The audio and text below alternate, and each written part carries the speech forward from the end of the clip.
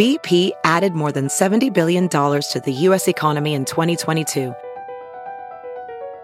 Investments like acquiring America's largest biogas producer, Archaea Energy, and starting up new infrastructure in the Gulf of Mexico.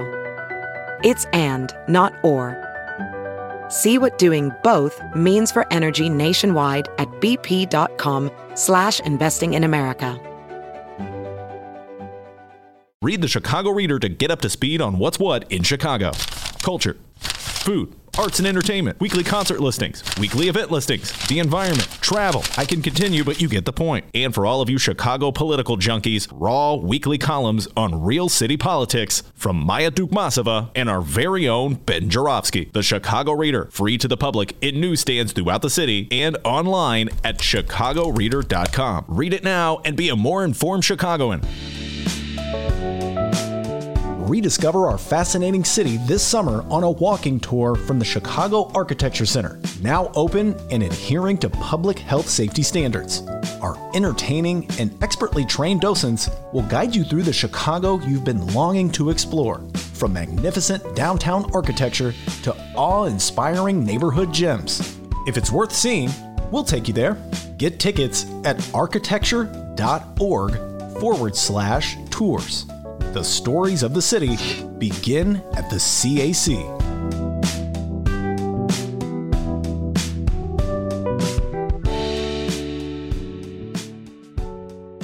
Let's get this party started. Your Ben Jarofsky Show for Thursday, August 27th is brought to you in part by the International Brotherhood of Electrical Workers, Local 9, the International Union of Operating Engineers, Local 150, and of course today's show is brought to you by our good friends at the Chicago Federation of Labor. Benny J, you know what time it is. Time for that song of the day.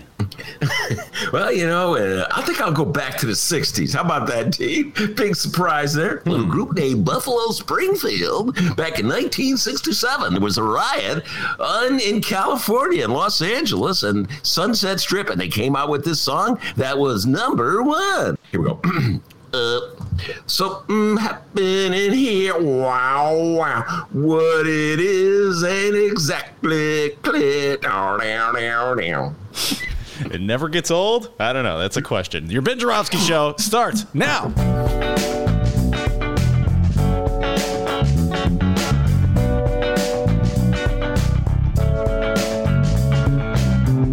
It is Thursday, August 27th, and live from Ben's attic and my apartment, this is the Ben Jarofsky Show.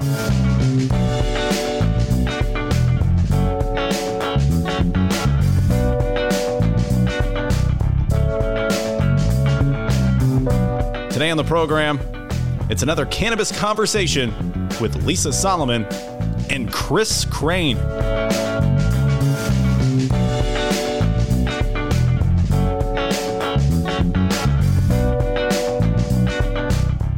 And now your host, Chicago Reader columnist, Ben Jarofsky. Hello, everybody. Ben Jarofsky here. We're calling this Waiting for Donald Thursday, and here's why. Big night tonight. Donald Trump giving his coronation speech. Yeah, I know it's a convention, but as far as MAGA is concerned, it's a coronation. He's their emperor. His declaration is their command. Who needs an election? Just bow to Emperor Donnie. That's MAGA. That's MAGA. Oh, we love you, Donnie. Whoa, I'm putting my MAGA hat on. Ooh, I'm a MAGA hatter. Woo. No collusion. Oh, MAGA, you guys are a trip, man. You love that guy. I don't know what you see in a MAGA, but you love him. He's your guy. I'll save the trouble of anticipation. I don't need a crystal ball. I know what Donnie's going to say. He's going to say law and order. He's going to say, I'm the only one who could save you from lawlessness and hellish apocalyptic gloom and doom. Thugs, looters, be scared, be very scared. That's the whole thing about the Republicans right now. They made a mess of the economy. They made a mess of the approach to the virus. They've done absolutely nothing to help public schools, to reduce crime, to helping the common man. They were going to get clobbered. So they sat there and they go, what can we do to win this election? Now, remember, one more time, folks, they don't need to win a majority of the voters, because in this crazy system we have, you can vote. The majority can lose if you win the Electoral College. So what do we need to win the Electoral College? I know, scare the hell out of white people. And that's what they're going to do. Be scared. Be very scared. I'm getting scared. Oh, God. It's working. Oh no, Dr. D, I'm going to vote for him. Look at that hand. It's trembling as he approaches. Here's Dennis's hand in the voting booth. I'm going to vote for Biden Harris. No. I'm scared. By the way, everybody, I got to post this picture I took at Dennis's. D, do I have permission to post that on social media? Yeah, I mean, the picture sure. I took of you. Whatever. He's got this full beard. He looks like Man Mountain Mike. All right?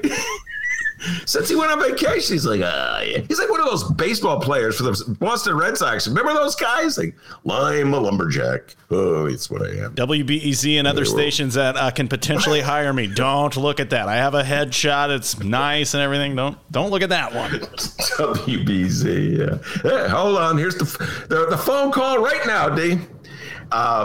Just stay for the rest of the show before you answer it. All right. Anyway, be scared. Be very scared. Lock away your women. Get a gun. Protect your house. Your property's under siege. Only Donnie can protect you. It's like that scene from Blazing Saddles where Cleavon Little rides into town. He's the black sheriff, and he says, "Where are the white women at?" And everybody's, oh.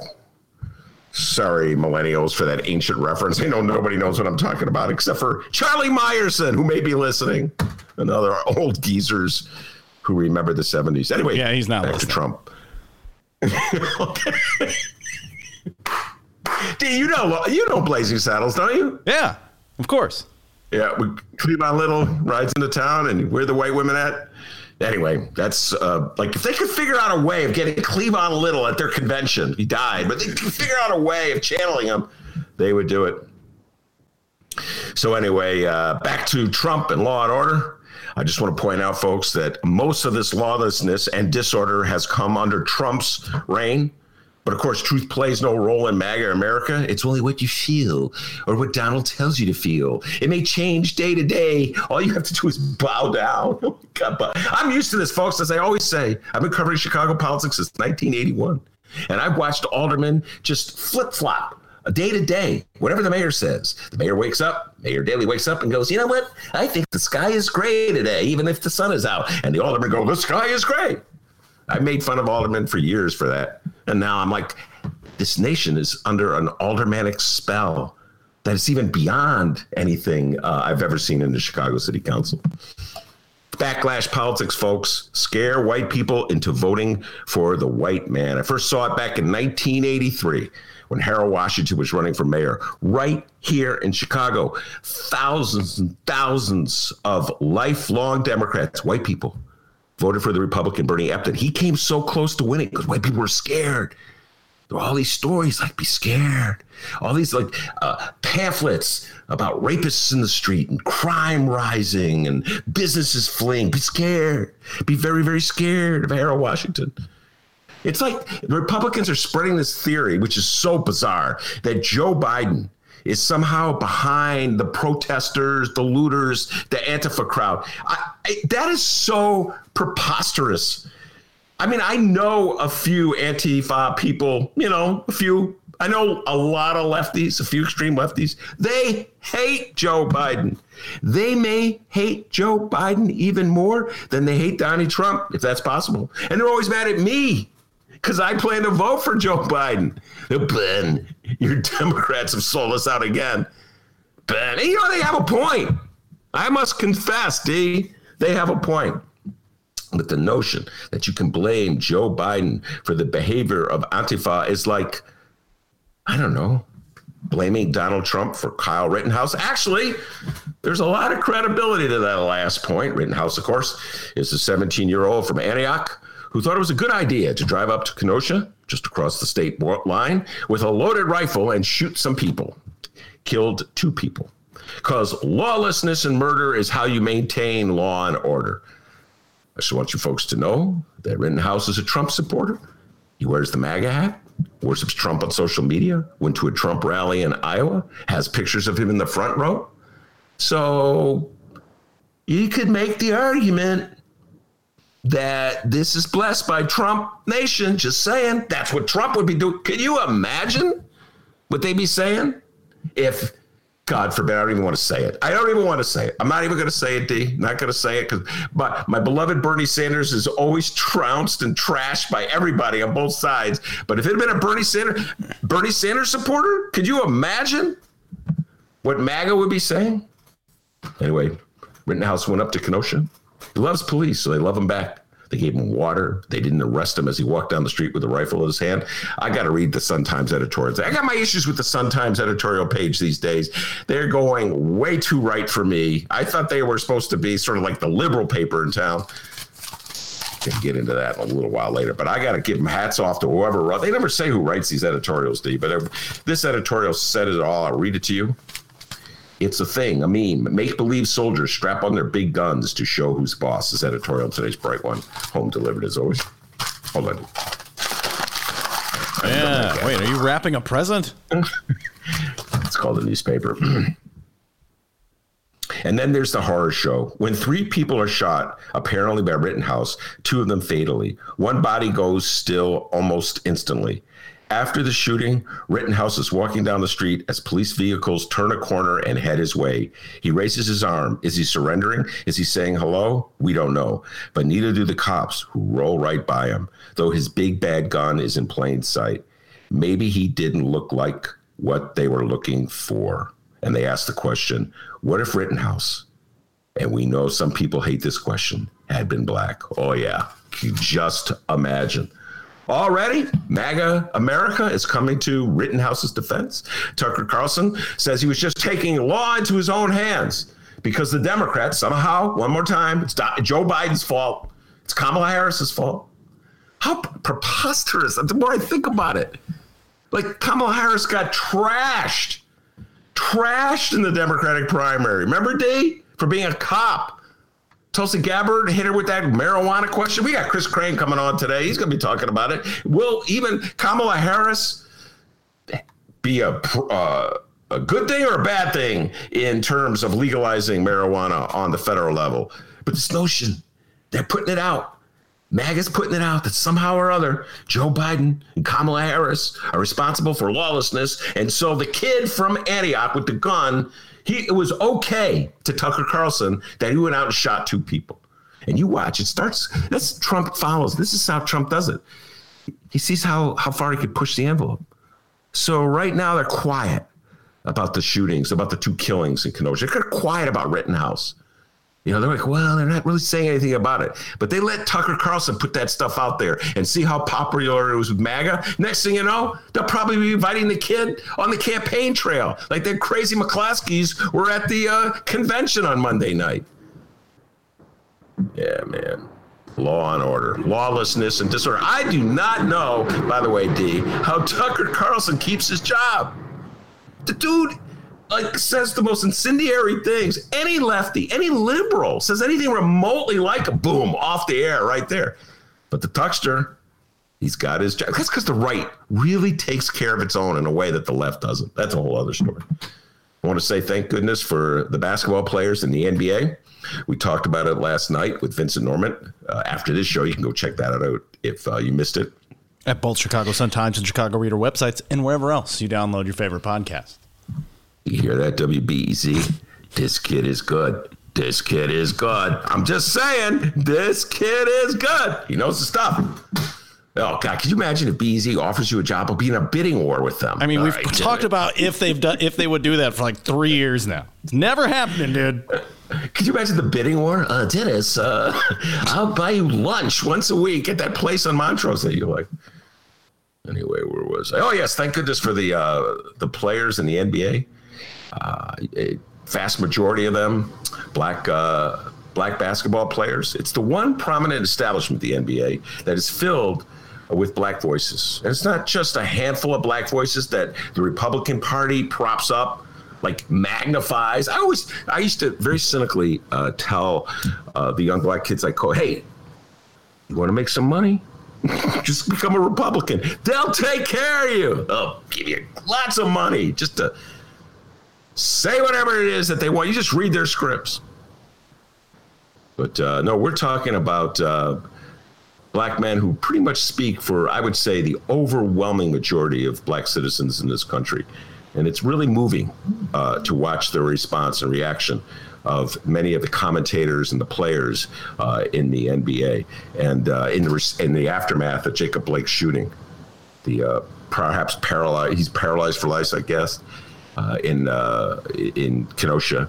You see grown men crying. Robert Horry. These I know my real lefty listeners don't follow sports, but these are, trust me when I tell you, these are very prominent NBA players, retired and active. Robert Horry, Chris Webber, Kenny Smith, LeBron James, Doc Rivers, the great Doc Rivers, coach of the LA Clippers, went to Proviso East High School from Maywood. Love Doc Rivers. D, I'm going to conjure up my inner Dave Glowacz. Dennis, could you play Doc Rivers for me? It's just so sad.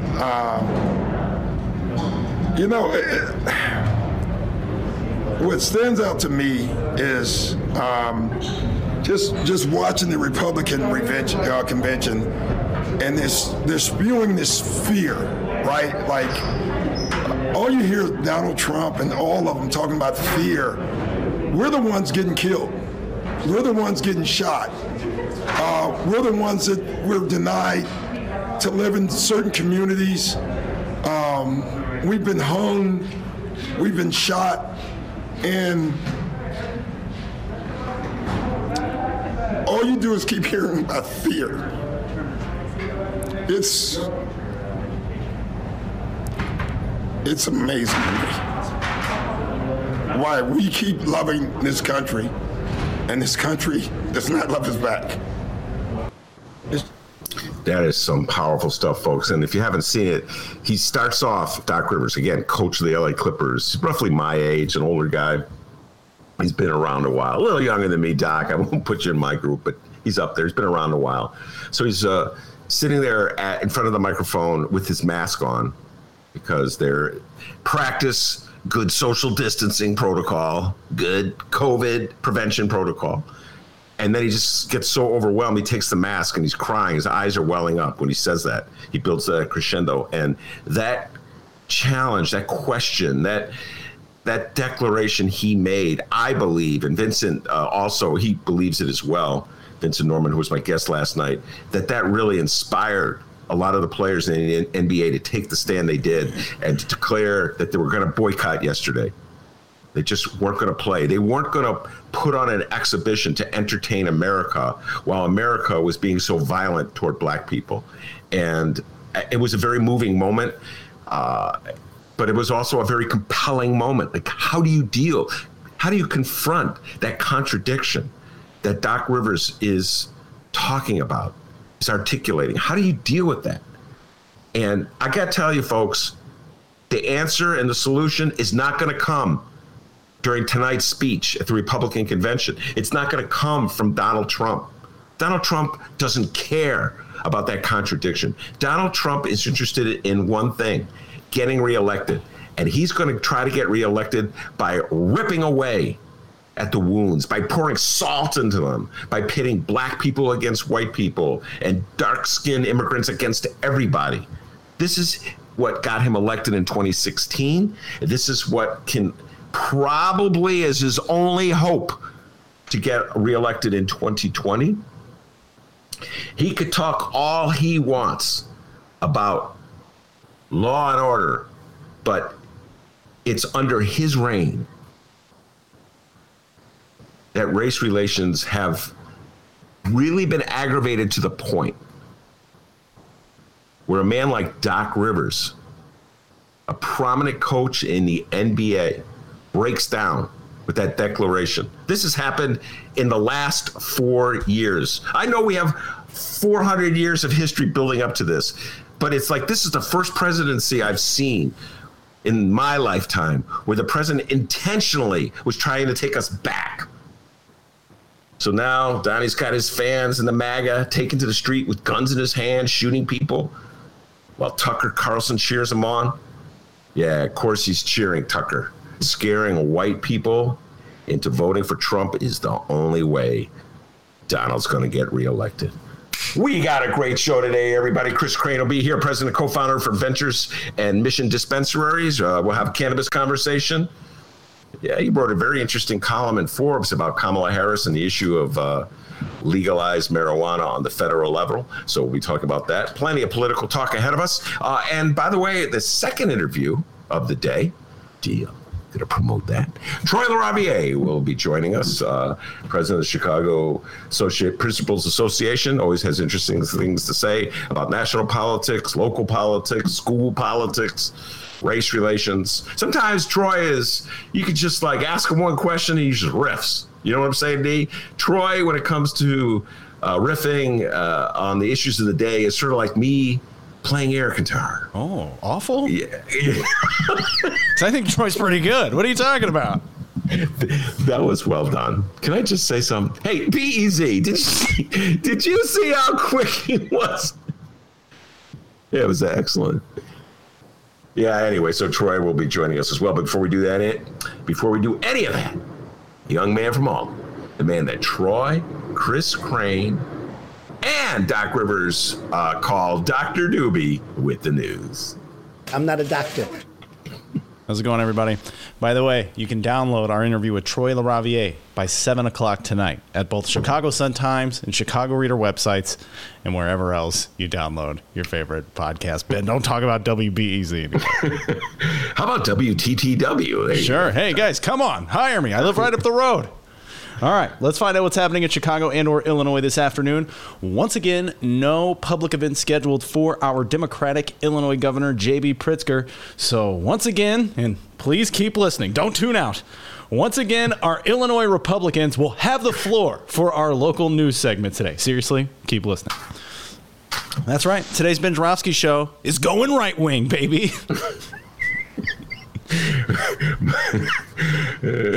And you know, moving on right. Sorry.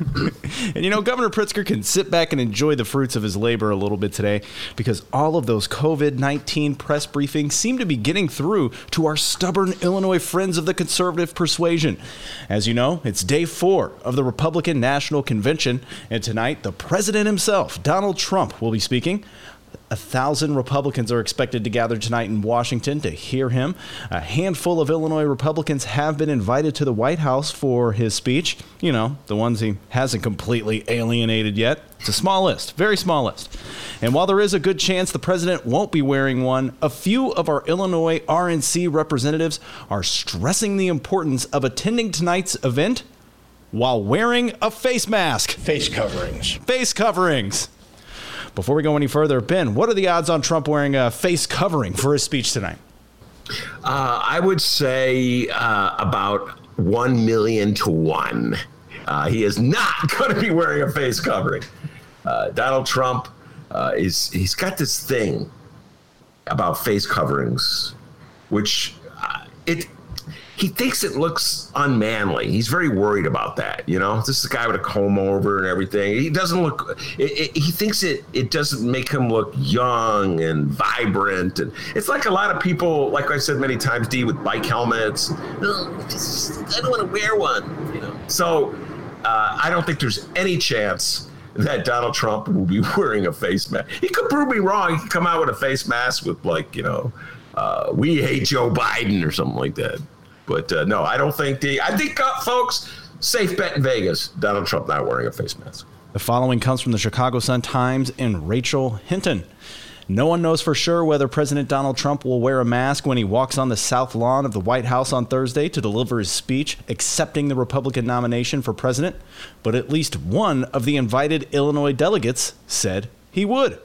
Richard Porter is his name. He's a Republican National Committeeman in Illinois, and while he won't be protected from insanely one-sided political rhetoric or some weirdo with a MAGA hat calling him a pussy, he will be using his brain and doing the best thing he can possibly do to protect himself and others from contracting the COVID-19, wearing a mask. Here's the quote from Richard Porter, quote, "I'll be wearing a mask." See, Ben, he said it right there. He's going to wear one. That's what he said. If he shows up. But yes, this Richard Porter may be smarter than the average Illinois Republican bear, because according to the Chicago Sun-Times on Wednesday, Richard Porter was still deciding if he wants to fly to Washington, D.C. to attend the event or stay in Chicago for a small watch party that he organized himself in River North. Now, Porter was among the 300 or so delegates who were in Charlotte, North Carolina on Monday to nominate Trump and Vice President Mike Pence. Like all delegates, he took an in-home COVID-19 test before heading to Charlotte and was tested again when he arrived. Porter also wore a tracking device handed out to delegates to trace contacts if someone gets sick. If he does decide to stay home to attend the small in-person convention watch party with about 40 GOP activists, Porter said the gathering will comply with all Chicago rules on masks and social distancing. And if he goes to Washington instead, the committeeman said he imagines, quote, that most people, if not everybody, will be wearing masks. But if not, he's not going to sweat it. Porter said, quote, I think the risk of infection generally is low. Okay. This is a classic case of Republicans being all over the map. You know, when I'm all over the map, I pretty much admit it, D, right? I go, well, you know, D, I'm not quite sure. I'm like a flag blowing on the breeze in this one. But this guy Porter, man, I don't even know the dude. He's all over the map with this one. He's like, well, I'm going to wear a mask, but I don't have to wear a mask. Everybody will be wearing a mask, but even if they don't, I'll be okay. Well, wait a minute. Hold on, Porter. If it's important to wear a mask, I'm just trying to follow the logic here, but everybody's not wearing a mask, why then will you be okay? Ben, you know, you're trying to apply logic to illogic. You're trying to apply some kind of sense of order to me being all over the map. Because here's the deal, folks. The Republicans quoted in this story are by and large moderate Republicans. Steve, are you going to be reading more from this story? Well, yes. Okay, so I'm not going to. This is called pre-show planning in the middle of the show. Don't railroad my thing here. Okay, so I should let Dennis go a little further with this, but what Porter is doing, he's trying to appeal to suburban voters who believe, as they should believe, that the best way to avoid either giving or getting the virus is to wear a mask. And yet, he doesn't want to contradict with the official line of the Republican Party, which is that masks are unnecessary, the COVID is a hoax, it's something that the Democrats and the Chinese have cooked up in order to undercut Donald Trump. So he's like, well, I'll be wearing a mask, but it won't be needed. I'll be wearing a mask, but it's not really necessary. Dude, you're all over the map. And you know why you are? Because you disagree with the central policy of the Republican Party, or at least you feel compelled to disagree with that central policy, which is that masks aren't necessary, but you don't have the guts to say it. All right, on to Aaron Del Mar. He's a Trump delegate and a Palatine Township Republican committeeman. He said he noticed that some at the convention weren't wearing masks, but he and his family have been doing so. Del Mar said, quote, I would hope that everyone there would be taking strong social precautions and distancing.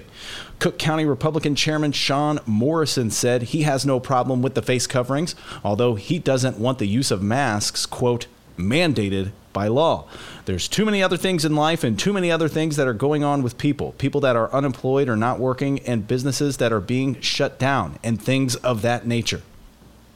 What the hell does that even mean? I mean, what the hell? That's okay. One more time, folks. I'm going to translate Republicanism for you.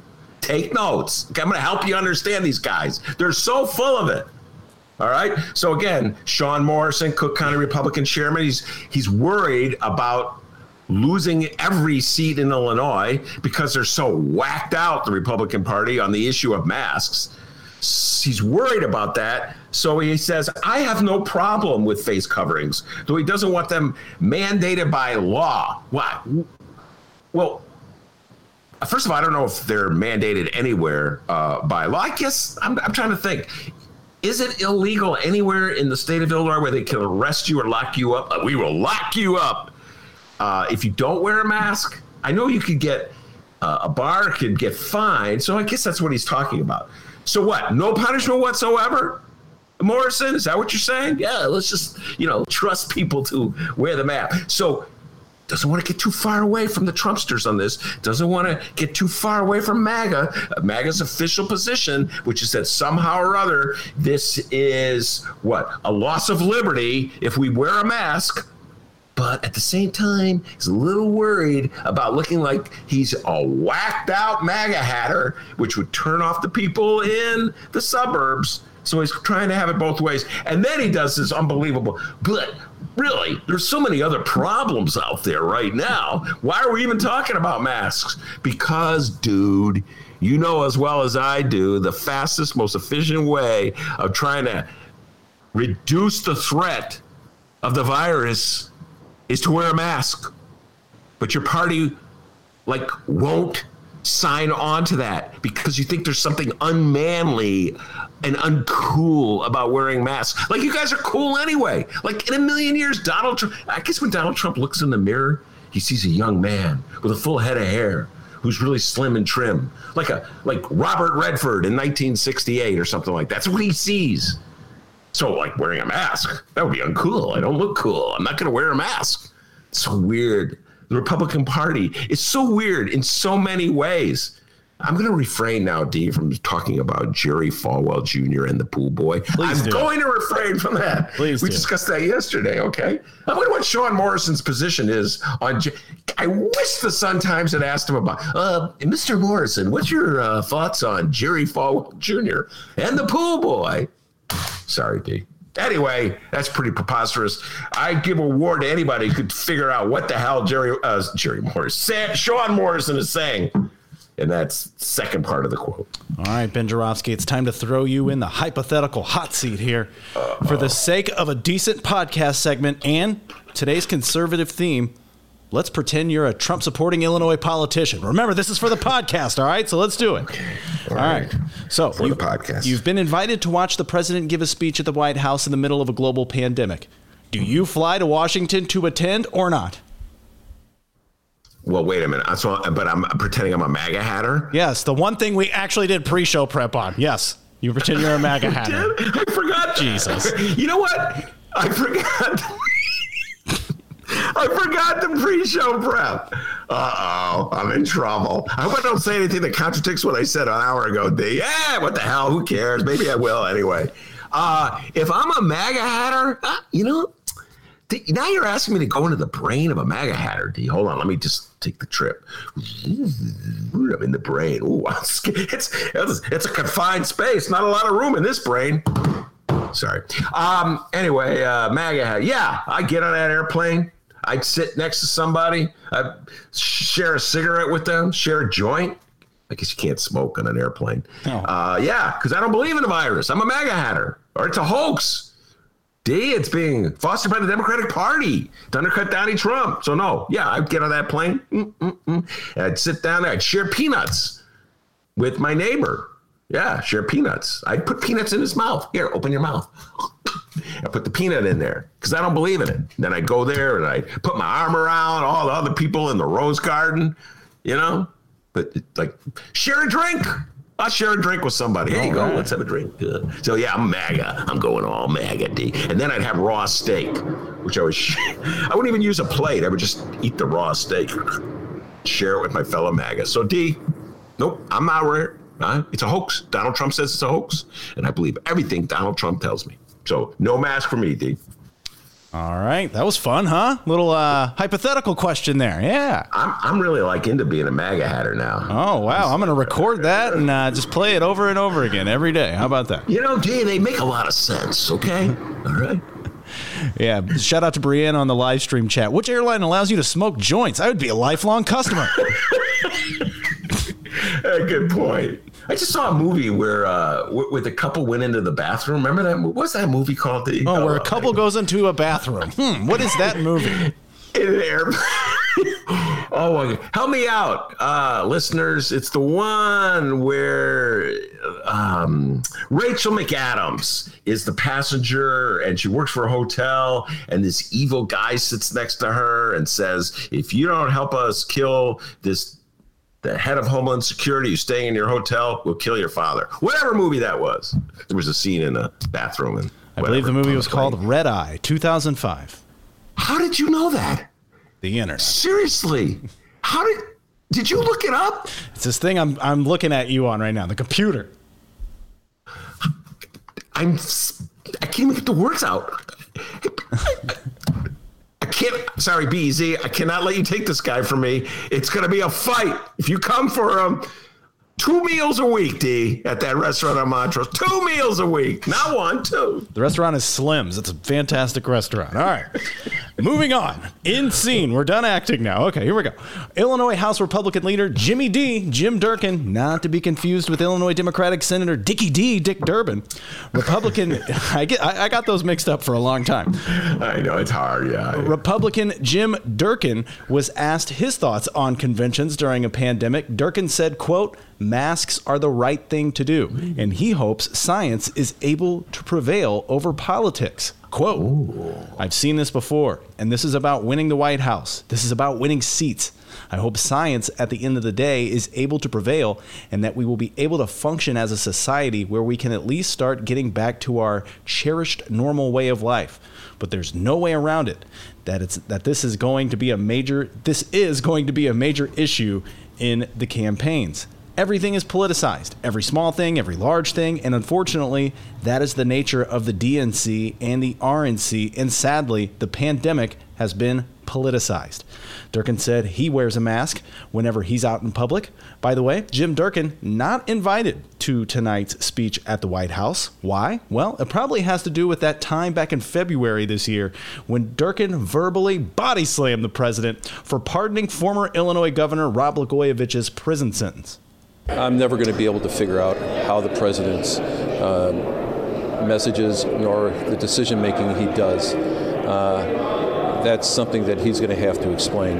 But I think he needs to explain to people of Illinois who saw a governor destroy the integrity of his office, but also did some very, very terrible things to the finances of the state. I hope that he can make a plausible explanation of why this is appropriate, because I haven't seen anything yet. I guess he's not concerned about the state of Illinois for next November, so, yeah. Thank you. Slam! You remember that, Ben? Wow, there's so much yes, I do remember that. There's so much to unpack because you brought in the Rod Blagojevich thing. Rod Blagojevich right now is making campaign appeals for various Republicans. So what Jim Durkin was talking about was so February, D. When Rod Blagojevich got out of jail, when he got out of prison, he said he's a Trumpocrat. All right, I went a tangent here within a tangent, D, but I wasn't expecting you to play the Blago thing, but this is on my mind. He said he was a Trumpocrat, which meant that even though he still had his, New Deal values, he was going to go for Trump because Donald Trump got him out of prison. So, yeah, I guess I can understand that, D. I mean, Donald Trump did get him out of prison. But now Rod Blagojevich is like, that's not good enough. I'm going to go one step further. So he gave this interview the other day where he was talking about how this Democratic Party of today is not like the Democratic Party of old. It's become too radical. Now he's really just reading from the Trump page. So I just find it so painfully hypocritical for Rod Blagojevich, who emerged from prison thanks to the president commuting his sentence.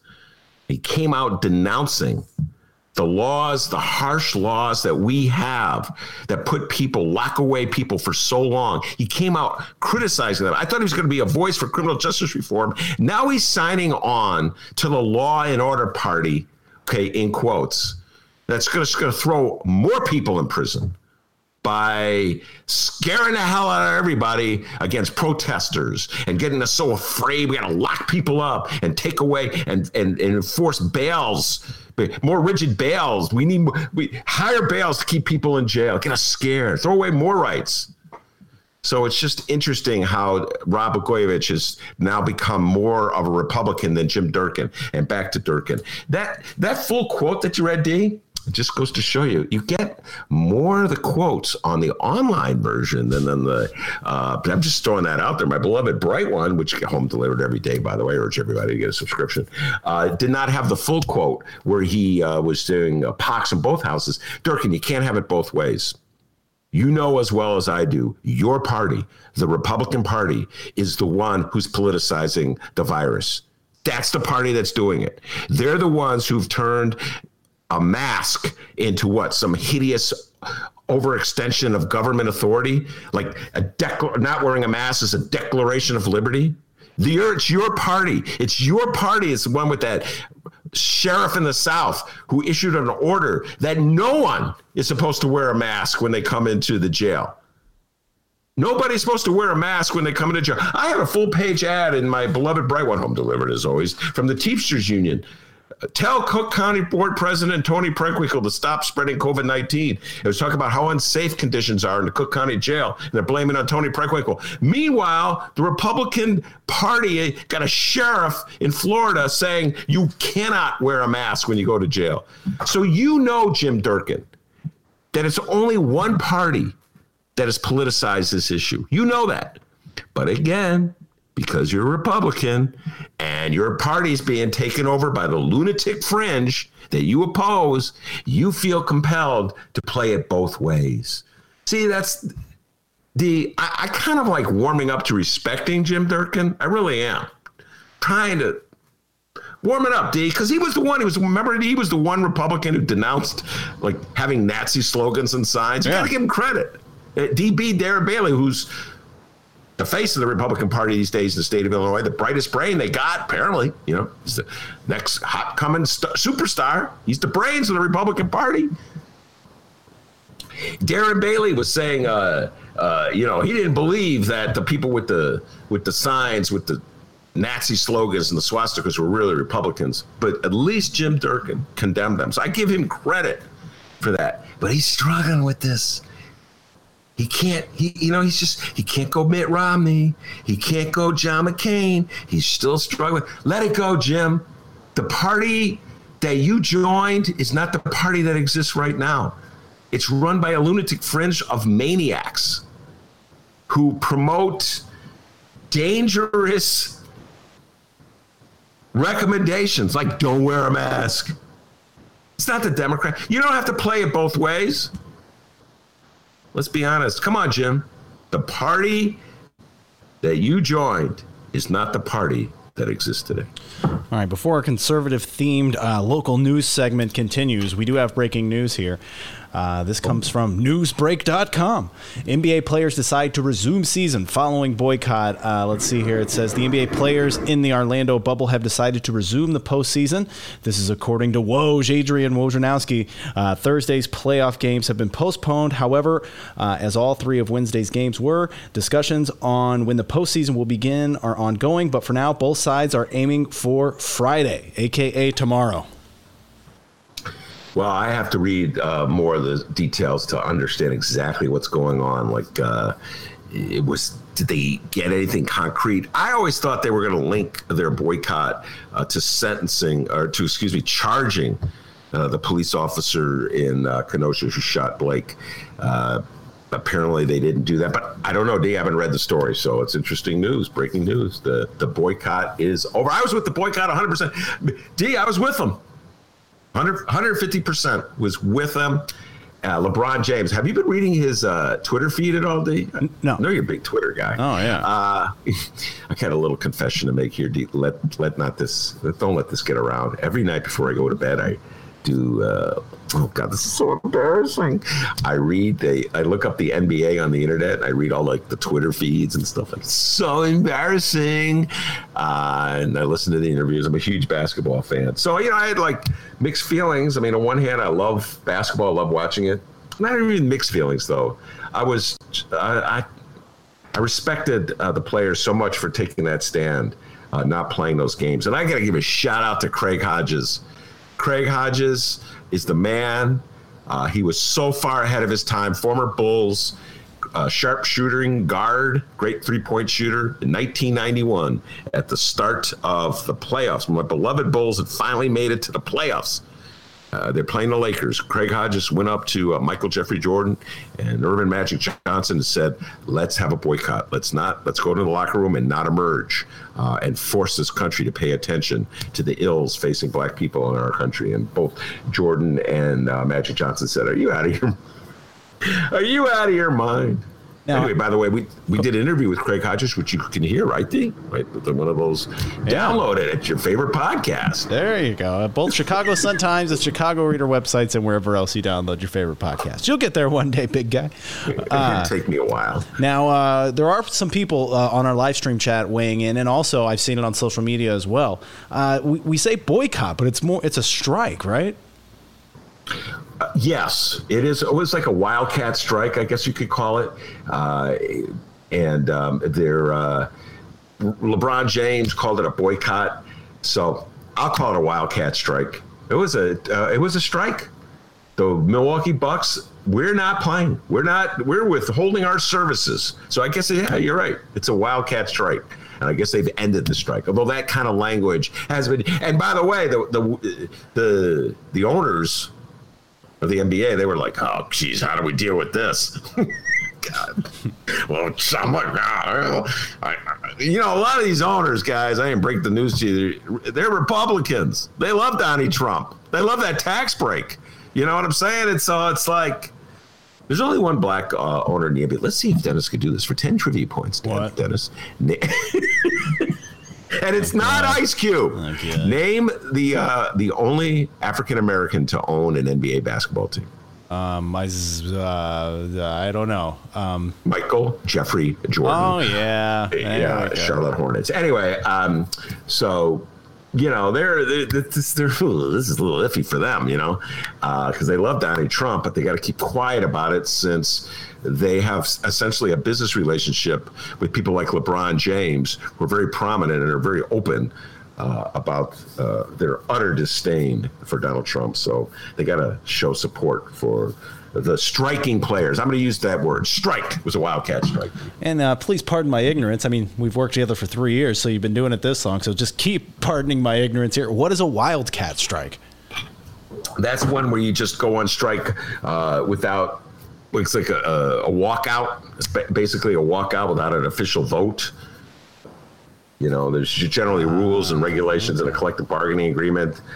If they allow for strike, it's like, that's it. We've had enough. We're walking out. Walk out that door. Welcome anymore. Won't you? Sorry. All right. Let's keep talking some local news here. By the way, thank you to Rachel Hinton. Great work on that piece. Boy, you gave me a lot of material there. Can't thank you enough. Go check out Rachel Hinton, Chicago Sun-Times, her article. She's awesome. Thank you. Awesome. Okay, here we go. Now, on Tuesday, we got an update on our, thank God, former Republican Governor Bruce Rauner. He's a registered voter in Florida and has a mansion in Key Largo. Whoa. But state records show that Rauner has not made campaign donations in his own name to anyone in Illinois during the current 2-year election cycle. Leader Jim Durkin, not Durbin, provided some more information on Rauner, saying that he has spoken with Rauner several times about getting involved, and Durkin still seemed to be holding out hope the venture capitalist might help House GOP candidates. Durkin said Rauner is aware of what they have at stake. Durkin, I'm going to break some harsh news to you. Rauner doesn't care about you. He does not care about you. He wanted to turn Illinois into Scott Walker's Wisconsin. He wanted to destroy unions in Illinois, and he couldn't do it. So now he doesn't care. He's taken his ball and he's left. He doesn't care about Illinois. He doesn't even live in Illinois. I mean, I know he has houses in Illinois. He's probably still claiming a homeowner's exemption somewhere in Illinois, even though he's like, hey, there's an investigative story. Hey, any investigative reporters out there? Get cracking on that one. Look and see if Bruce Rauner is still declaring a homeowner's exemption on one of his many properties in Illinois while saying he's a registered voter in Florida. Ooh, I think that would be illegal. Ooh, I think that would be vote fraud. Quick, call Donald Trump. Oh. Dude, come on, D. Just for old time's sake, do your Rauner. I did it yesterday, but I love the Rauner. Yeah, so Durkin, forget it. Doesn't care about you. Doesn't care.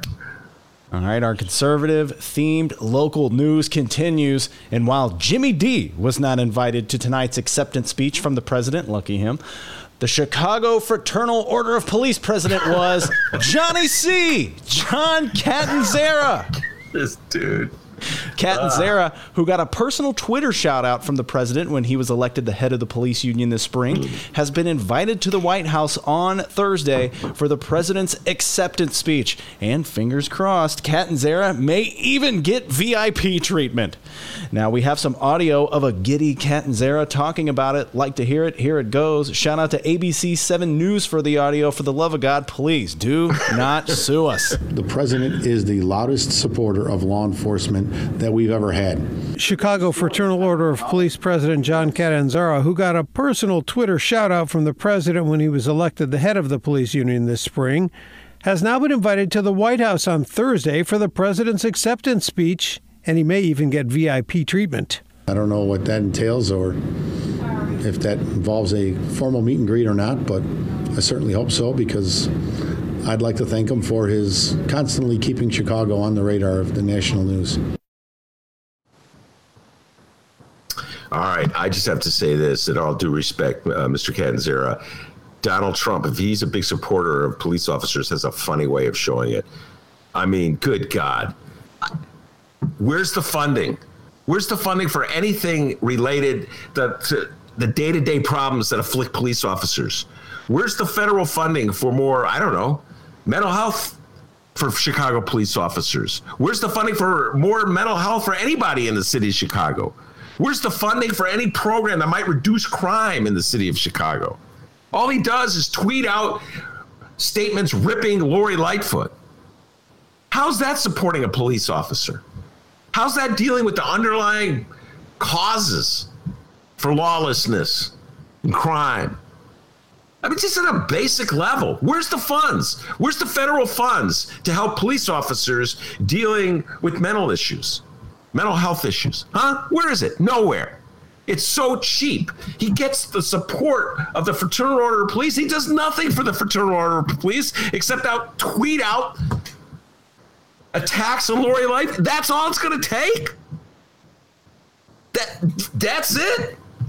I mean, it's a transactional situation here in the city of Chicago. You know, what are you going to give me for your support? All it takes is a tweet? Now, look, Catanzara loves MAGA. Remember, he was the dude, D, with the picture, with the sign. When he was a cop, I defended him. John, I defended you. I said, you had a First Amendment protected right to put up that sign and say you love the president. I wish you would respect the First Amendment rights of police officers who want to take a knee. I'm just saying, it's a two-way street, the First Amendment, free expression. Republican brothers and sisters are often inconsistent on that point. I don't know. If I were a member of the Fraternal Order of Police, I'd be a little concerned that my union is just like bowing down to Donald Trump and getting nothing in return. Where's the help for the pension relief? We had, what was old boy from Don Harmon, Oak Park, senator. Remember, he had the proposal to stick in to the COVID relief, a bailout for the pension funds. That would have been great. Take care of retired cops and firefighters and teachers, municipal employees, got a pension that governors like Rod Blagojevich didn't keep the payments up on. Yeah, that Rod Blagojevich, the one that MAGA loves these days. That would have been help. But no, he was condemned, Don Harmon. Everybody condemned him. Even my beloved bright one, the Chicago Sun-Times condemned him. Donald Trump should have said, welcomed it. Should have said, yeah, I want to take care of Catanzara's group. I'm going to take care of those. I'm going to kick some pension money to Chicago to take care of those police officers retired. All he has to do is send out a tweet. And Johnny's like, I love you. You thank you. I'm telling you, man, at least Stacey Davis Gates asks for something. You know, SDG. Chicago Teachers Union, get a lot of abuse these days. Nobody likes the Teachers Union, D. Nobody. You know, I can't think of one politician in the area that openly says they like the police union. I mean, the teachers union. But Catanzara's got Trump, right? I can't think of it. It's so weird because the teachers union is far closer in every respect to where Chicagoans are on the ideological roadmap than Trump. But no love. That's how the left doesn't support itself. So anyway, John, I'm just saying, look, I'm happy you're happy. Go have a good time. I know you're not going to be wearing a mask. Feel free to share drinks with all the other Republicans. Share the peanuts that they give out. Take a picture with Trump, Donnie Jr., whatever. But I'm just saying, where's the love? How about getting something for it? You know what I mean? Other than a tweet and some peanuts. All right, everybody, there you are. That's our local news. We're going to go to break here, but remember, you can find us on social media at Benny J Show, BENNY, the letter J Show, on Facebook, Twitter, and Instagram. You can send us an email, bennyjshow@gmail.com. Reach out to us, tell us your thoughts, and you can call us. It's true, 708-658-4788. That number again, 708-658-4788. Leave us a voicemail, give us your thoughts, and who knows, if you're not insane or if you watch your mouth, we could feature you on the program. Don't go anywhere. The Ben Joravsky Show will be right back. We are live from Ben's attic and my apartment.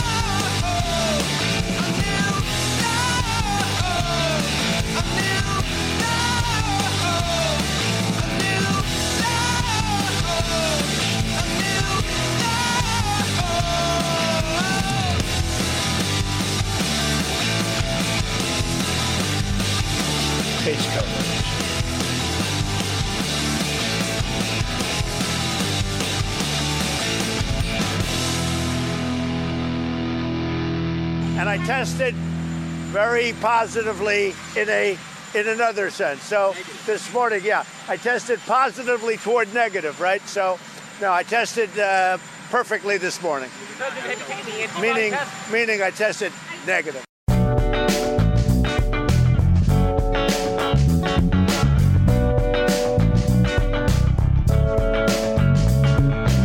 Hour number 2 of your Ben Joravsky Show is brought to you in part by the International Brotherhood of Electrical Workers, Local 9, the International Union of Operating Engineers, Local 150, and the Chicago Federation of Labor.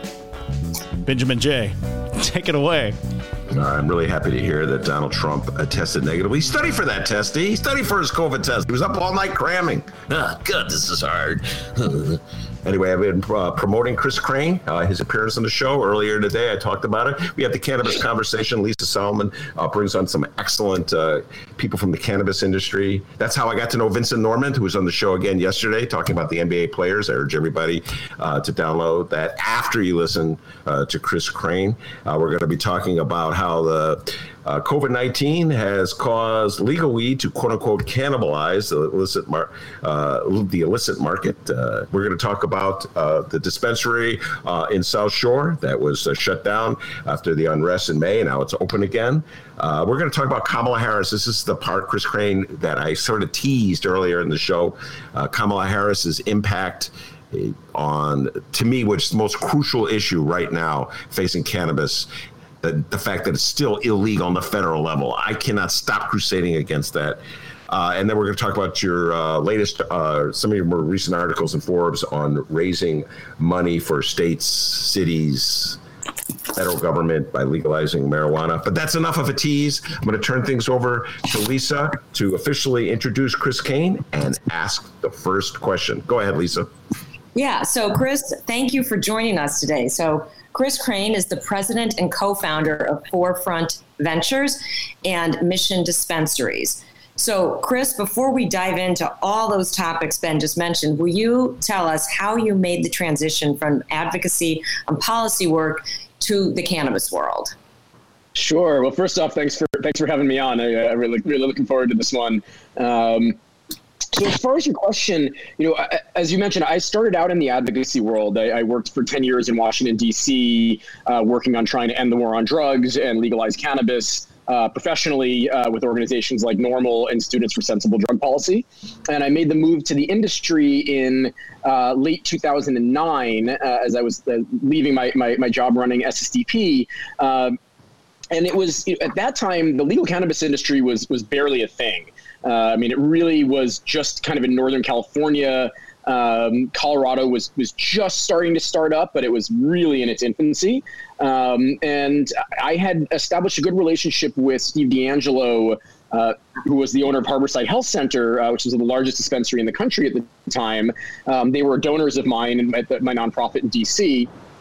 And it was just becoming clear to me that the work that was being done in the early industry, especially on the retail side, because that's what the public interfaces with, was having as much of an impact on changing public perception around cannabis and therefore would lead to changes in public policy around cannabis as the advocacy work I'd been doing in the nonprofit world. That if you could just demonstrate to the public that cannabis can be distributed in a way that is highly professional and responsible and community focused, that it breaks down the stereotype that so many people have had drilled into them from the time they were quite young of a cannabis commerce being a shady street corner deal or a couple of burnouts in their parents' basement to this beautiful, well-run professional retail store. And then if we can just demonstrate that to folks, that will allow people to picture what a post-prohibition world will look like and will help change public perception and move the issue forward. So that was my motivation getting involved in the industry in 2009 and still remains my motivation today. So quickly, for listeners that have not heard us talk about prohibition in the past, will you explain what you mean by prohibition? Sure. Well, when I talk about cannabis being illegal in the country, I refer to it as prohibition. I think most folks in the reform movement do as well, because really there's no difference between the way that we treat cannabis today and the way that we treated alcohol during alcohol prohibition. And so I think, and I like the phrasing because a lot of people just think about cannabis as part of this war on drugs and think that it's something that's always been illegal, but it hasn't. Marijuana was made illegal in 1937. It was legal before that. It was widely used, especially as a medicine and in the pharmacopoeia in the United States. And I also think people, when they think about alcohol prohibition and they think about the word prohibition, they associate it with a massive policy failure. There are very few people in the country that are willing to defend alcohol prohibition. It's a successful experiment.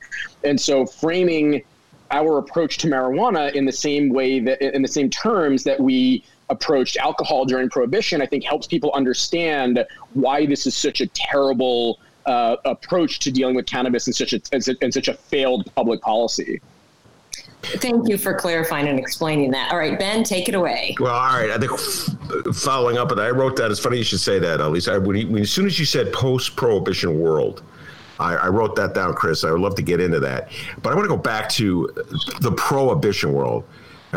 This has been a theme I've championed for years. Too much delight. I'd love to get your response to this one. For so long, it's like a schizophrenic world that we had when it came to what you guys call cannabis. All right, Kris, it was schizophrenic, totally schizophrenic. I gave a shout out to you before we began the show because I could see you're wearing a normal shirt. It looks like a classic 70s shirt. So it is from the 70s, yes. It's total 70s. Everybody that I know has been smoking marijuana since the 60s, all right? And yet it was illegal. And we had this schizophrenic world. When I first started writing about this, Kris, where I couldn't find a politician in Illinois. I'm talking about 2010, 2011. I couldn't find a politician that would go on the record saying, yes, we should legalize marijuana. Yes, it's totally insane that we live this hypocrisy where we all smoke it or we all know people who smoke it, and yet we pretend there's something wrong and demonize the stuff. So in your opinion, having lived through all that and emerged where we are now in this, well, we're not completely post-prohibition, why do you think we clung to all those outdated schizophrenic notions of marijuana for so long? Well, I think it's a combination of factors. First off, we haven't actually had majority support amongst the general public for legalization until about 7 or 8 years ago was when we passed the 50% threshold. So if you think back to the 70s when NORML was sort of ascendant and a lot of people thought that, marijuana was going to be legal by the end of the decade. I know the folks at NORML, my former boss, Keith Strop, the founder of NORML, they were confident that marijuana was going to be legal by the end of the 70s and they were going to move on to legalizing cocaine by the 80s, right? But even back then, we were nowhere near majority support amongst the American public. We were actually only in the 20s and then low 30s throughout the 70s in terms of support. We've ticked up about 1% to 2% a year, very consistently, actually. If you look at the Gallup polling on this, which does go back to the 70s, it's been about a 1% to 2% gain in support for legalization going all the way back to the 70s and continues actually to today, with the exception of around 2012. In 2012, we saw about a 7 to 8 point jump in support of legalization. And that, I think, was because of the ballot initiatives passing in Colorado and Washington.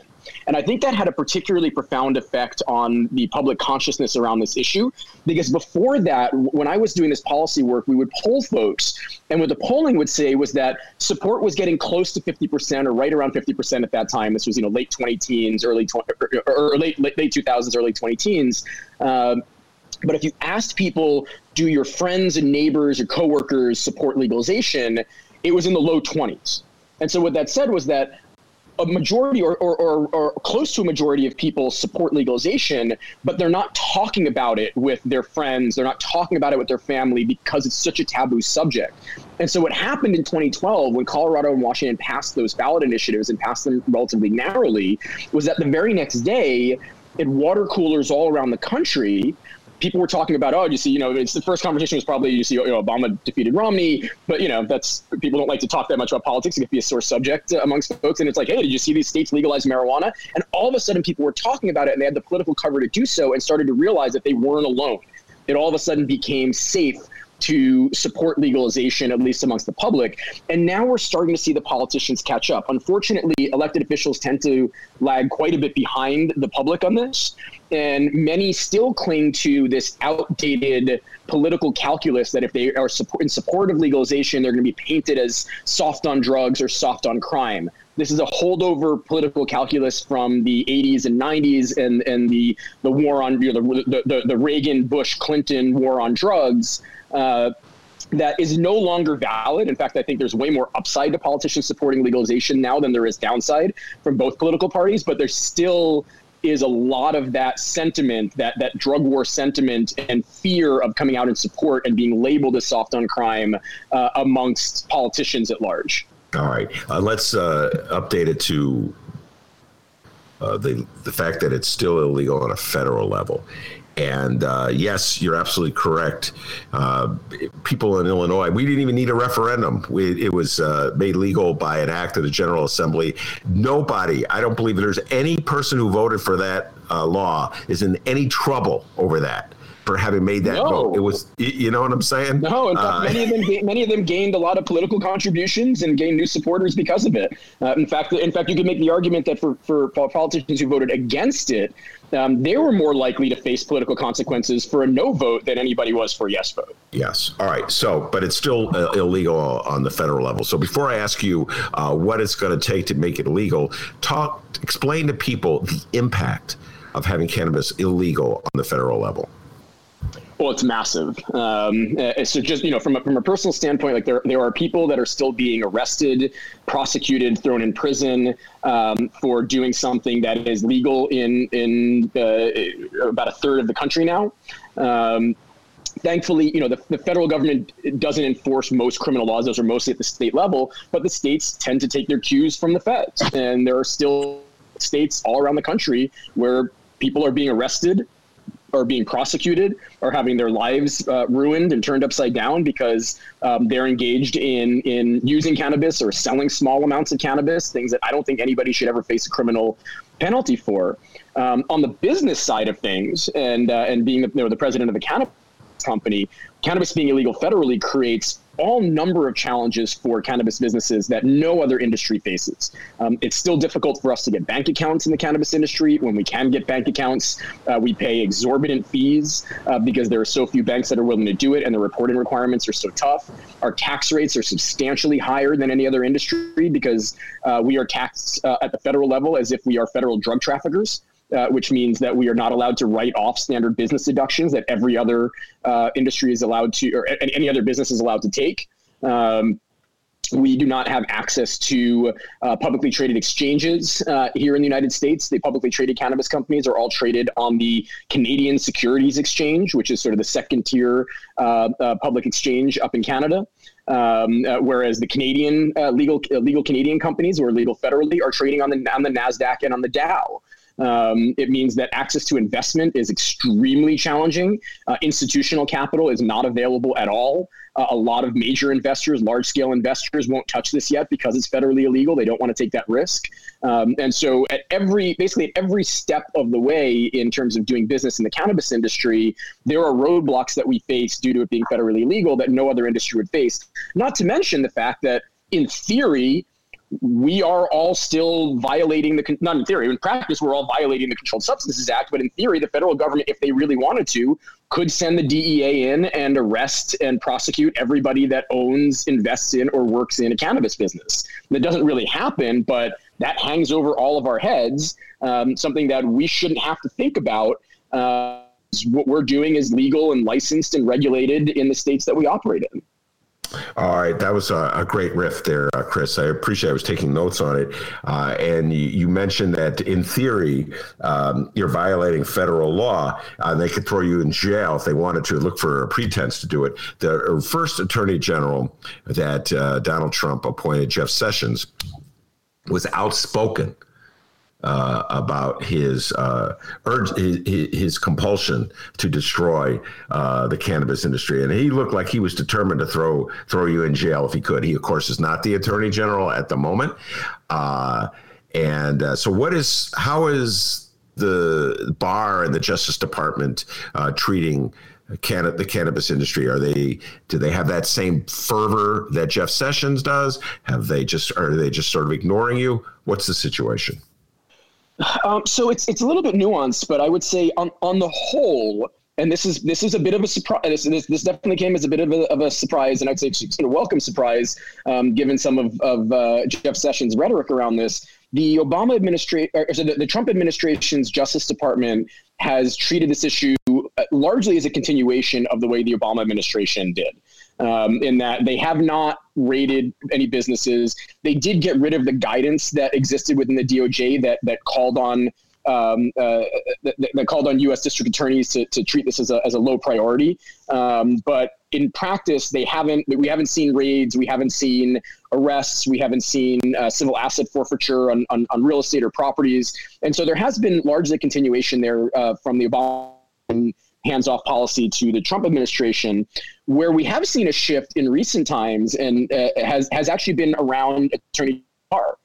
While Jeff Sessions was quite blustery around this, and made a lot of noise and said some really stupid things like, he thought that, Ku Klux Klansmen were good people until he found out they smoked marijuana. While Bill Barr's rhetoric has not matched Sessions' rhetoric, they have taken actions under this Justice Department that we didn't see under Jeff Sessions, and that has primarily come in the form of antitrust actions. So when cannabis companies have been looking to merge or engage in a merger or large-scale acquisition, they have to go through a process of the Department of Justice to get approval for that acquisition. This is something that's not unique to cannabis. Any companies over a certain size that engage in a merger or an acquisition have to get approval from the antitrust department of the Department of Justice, and have used that as a way to hold up mergers, to require these companies to spend an exorbitant amount of money going through a process that they would not normally have to go through as companies of their size. And it has had really negative impacts on the companies that have gone through this process, financial impacts. Some mergers have fallen through because this process has taken them so long and has been so expensive. And we heard testimony before Congress just a couple of months ago that this was an intentional act ordered by Bill Barr as a way to harass cannabis companies. And so this is sort of a new front in the way that the Justice Department has gone after cannabis companies. And I think, if you're looking to really harass cannabis companies and make their lives difficult, this is a smarter way for them to go about it than raids and arrests and asset forfeiture, because those tend to have, big headlines. It's really unpopular. But trying to explain the nuances of antitrust exemptions and antitrust approvals is really boring, and it's really complicated, and so it doesn't get the headlines that law enforcement action might. All right, so that leads me to ask this question as we look toward the presidential election.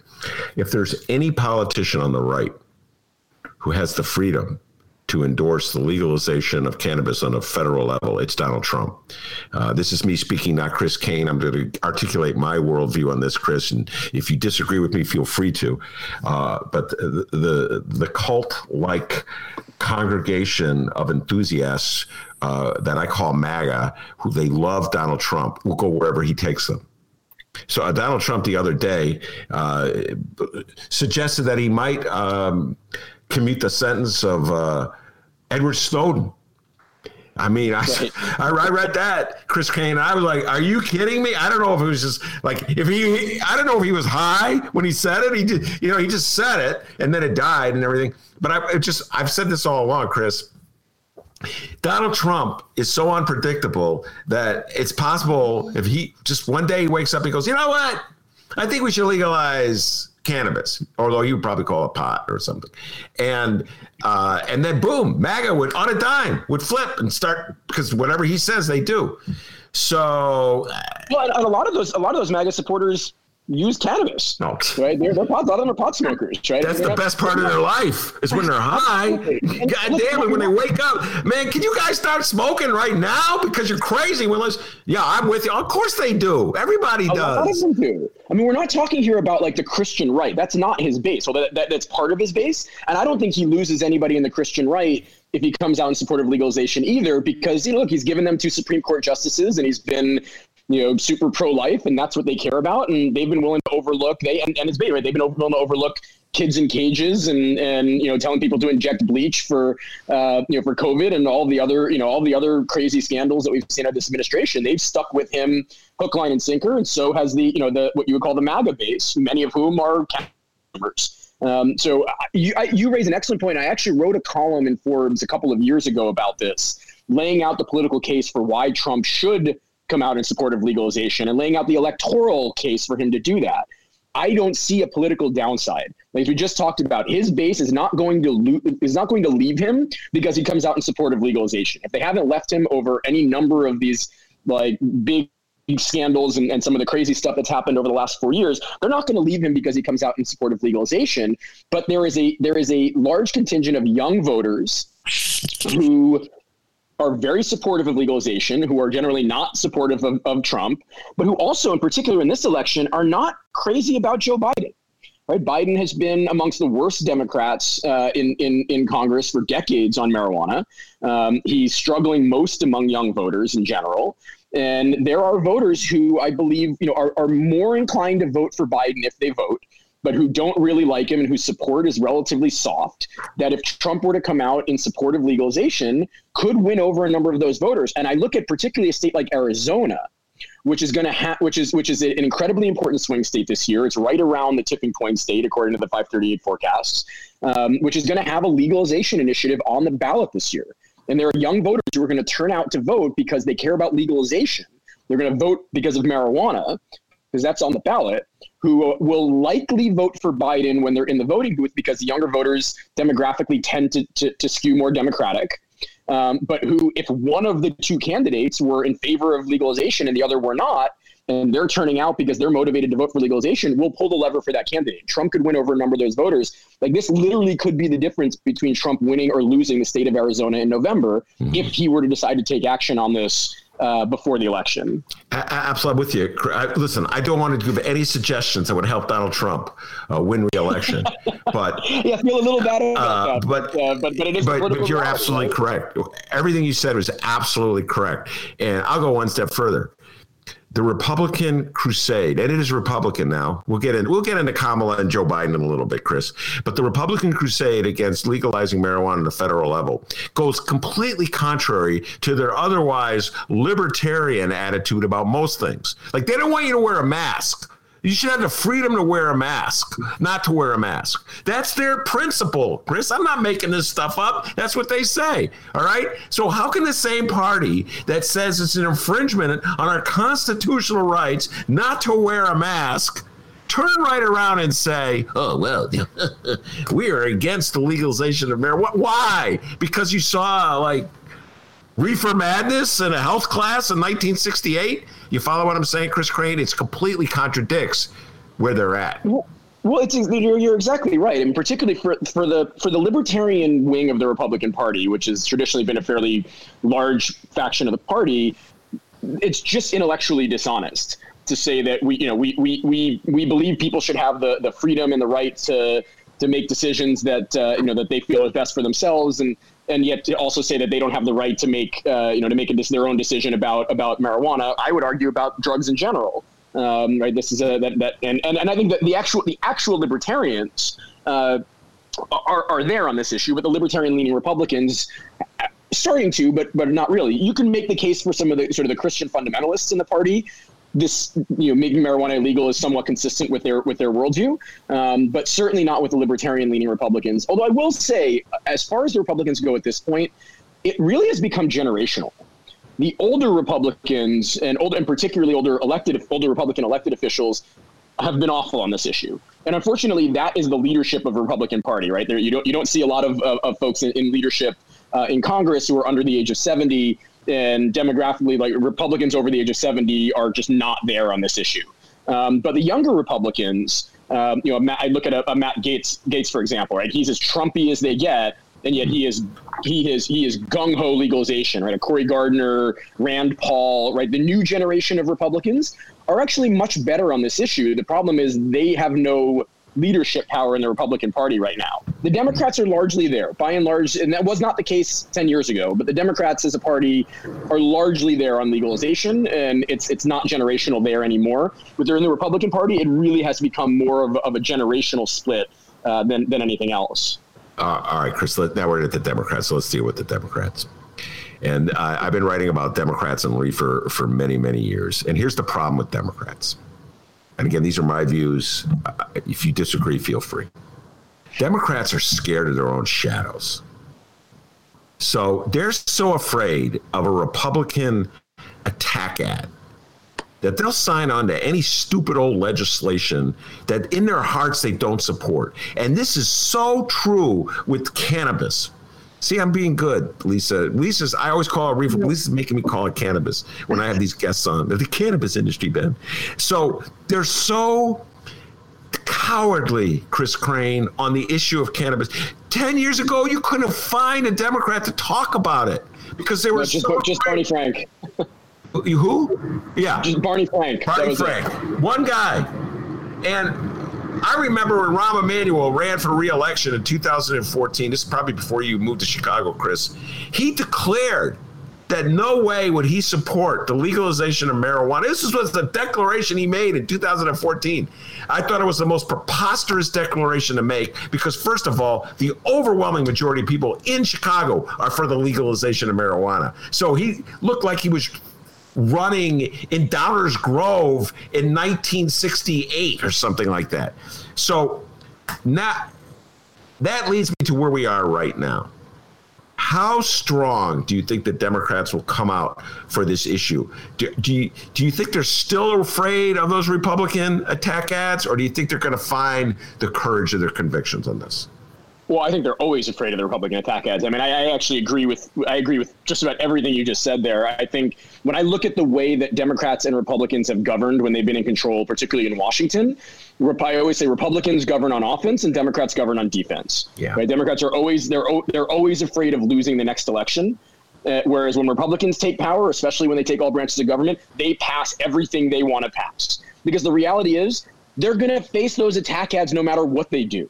Right. I mean, Joe Biden, the most moderate sort of milquetoast Democrat that that's out there, is being portrayed as a socialist. Right. As a radical left socialist. Like they're going to do that no matter what. So you may as well actually try and pass the legislation that you want to see. It doesn't matter what you do. You're going to be portrayed that way anyway.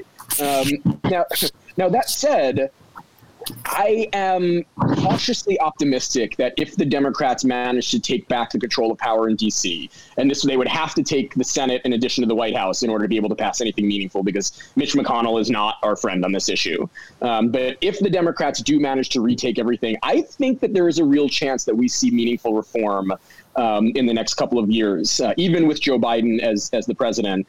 And the reason I say that is that during the Democrats' time in the wilderness over the last few years, they really have changed their position quite a bit on marijuana.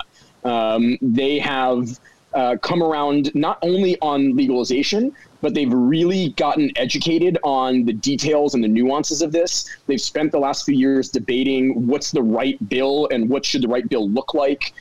You've had debates around things like the States Act and the MORE Act and the Marijuana Justice Act, and I forget what Schumer's bill is called, but he's got one himself as well.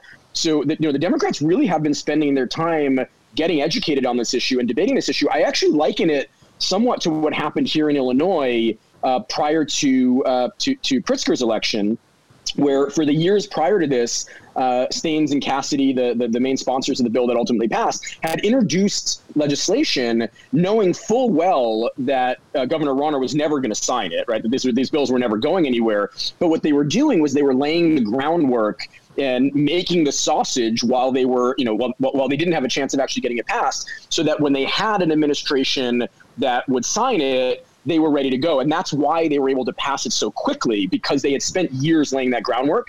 And I have actually, to give the Democrats some credit, I have seen the Democrats doing that over the last few years in Washington in a way that they never did prior to the Trump administration.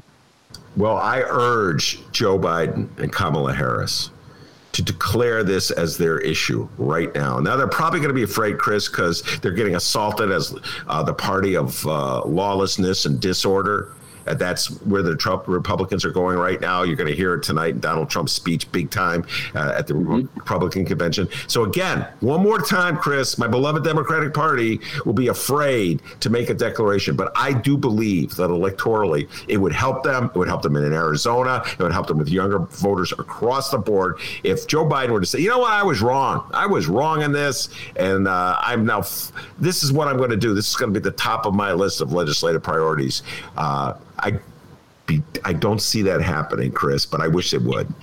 It is such a massive missed opportunity for the Democrats. And they had a chance. They had a chance to make this statement. They just did their party platform 2 weeks ago, and they voted down an amendment supporting legalization for the platform. Right, Biden has had every opportunity to take advantage of this issue, to own it, and yet Biden's position on this issue right now, which, look, to be fair, for Joe Biden, given his history, is actually moved quite a lot.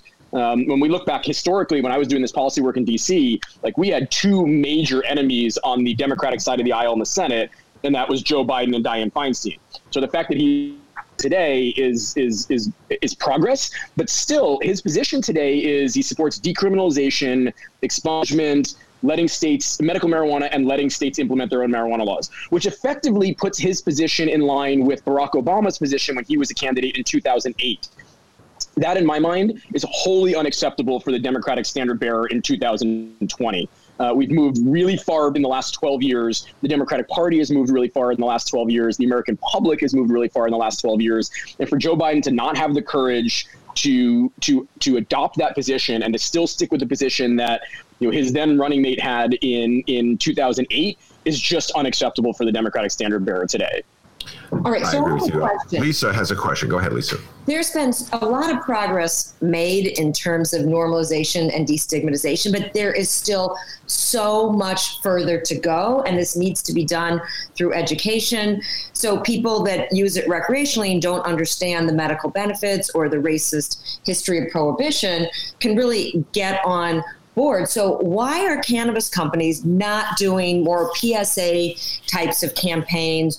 Why are leaders in states that have approved it recreationally not doing more educational campaigns? There are still people that, take way too much the first time they take an edible because they have no idea where to start. They don't know their interactions with other medications. There's so much important information to get out there. What can be done about this? Well, it's a good question. And I actually think the industry is doing some, but there's only so much the industry itself can do. These are real public education campaigns that should be run by public health departments, and some states have done this better than others. Colorado and Washington, I think, have actually done a pretty good job on this. Colorado had called the start low, go slow campaign around edibles, right? For exactly the reason you mentioned. You don't want somebody and eat 25 milligrams or 30 milligrams of edibles if they're uninitiated. They're going to have a really bad experience if they do that, right? The Maureen Dowd syndrome.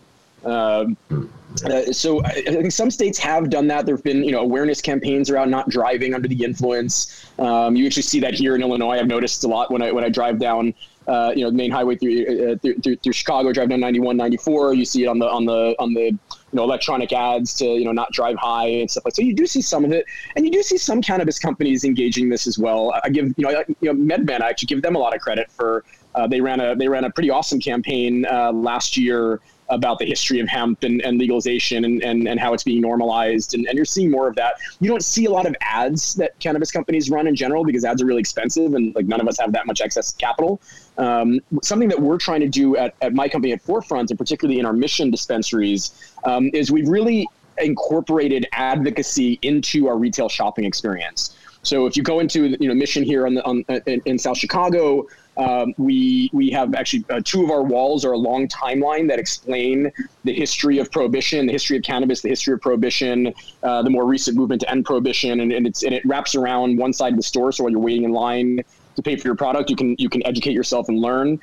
We partnered with an organization called the Last Prisoner Project, which is trying to ensure that nobody ever spends time in a jail cell again for cannabis offense. We have a workstation that LPP has provided us a number of materials where customers, while they're in the store, can donate a little bit of their time and write letters to people who are currently incarcerated for cannabis offenses around the country. And if they're willing to do that, we'll give them points on the rewards cards towards free products, at the store for taking the time to do that. We want people to understand that it's a real privilege for them to be able to share this, and that they should be in cages for engaging in that same behavior, and that we as an industry, as a movement, and as consumers have an obligation not to just buy our marijuana, smoke it, and be happy, but also to engage in some kind of advocacy, even if it's really small, even if it's a few minutes, that'll help ensure that nobody ever has to suffer the fate of an arrest, prosecution, or God forbid, incarceration for a cannabis offense ever again in this country.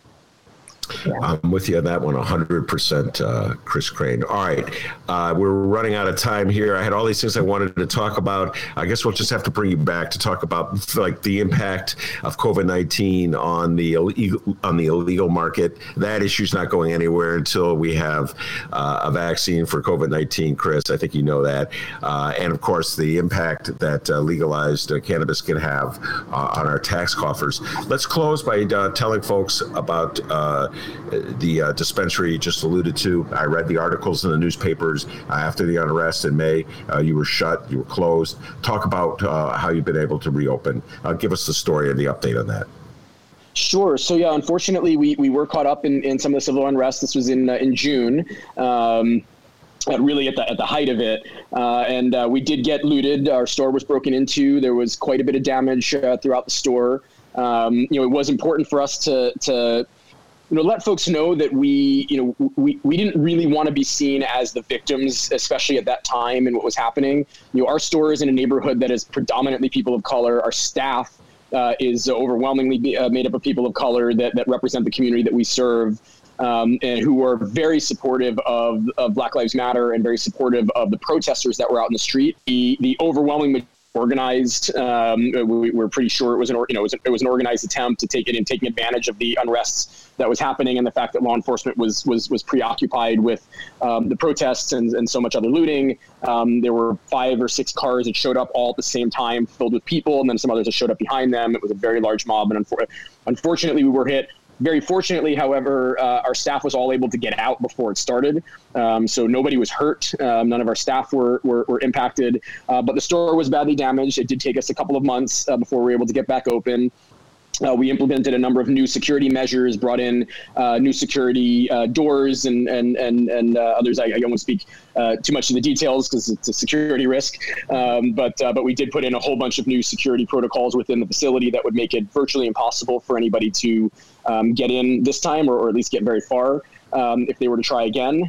But we are reopened and serving our customers again. And, the only other thing I would say about that is we had a lot of questions at the time about, are you going to reopen here? We were in South Chicago. We're in a community that is underserved in general and relatively low income. And so we had a lot of questions from folks about, are you going to go back there? Are you going to look to relocate somewhere else? And for us, it wasn't a question. We're really proud to be a part of the solution in the South Chicago neighborhood. To be a part of the economic development in that neighborhood. We're arguably the only business on our corridor that brings people in from a wide radius area. That brings this is not a neighborhood that people are coming from far distances to go shopping in general, unless they live in that neighborhood. But people come from all over the South Side and Indiana and the southern suburbs to our store, and then they shop at other stores while they're there. We thought it was really important that we do that. The community really rallied around us after we got looted. We had about 50 people there the next morning, almost all community members, some from businesses around us that just helped pick up the trash and pick up the pieces and help us clean out the store and clean out the area. And then our staff joined them and we went up the street and helped clean up other businesses in the area. And that community just rallied around us so strongly that it reinvigorated us and redoubled our commitment to being a part of that community and being a part of the economic redevelopment of the area. No, that's good news. Yeah, it's just I note that there was a decision, but I think it was the Zoning Board of Appeals in Chicago to deny a license for a dispensary on the Gold Coast. Yes, Farmington, I believe that was. Yeah.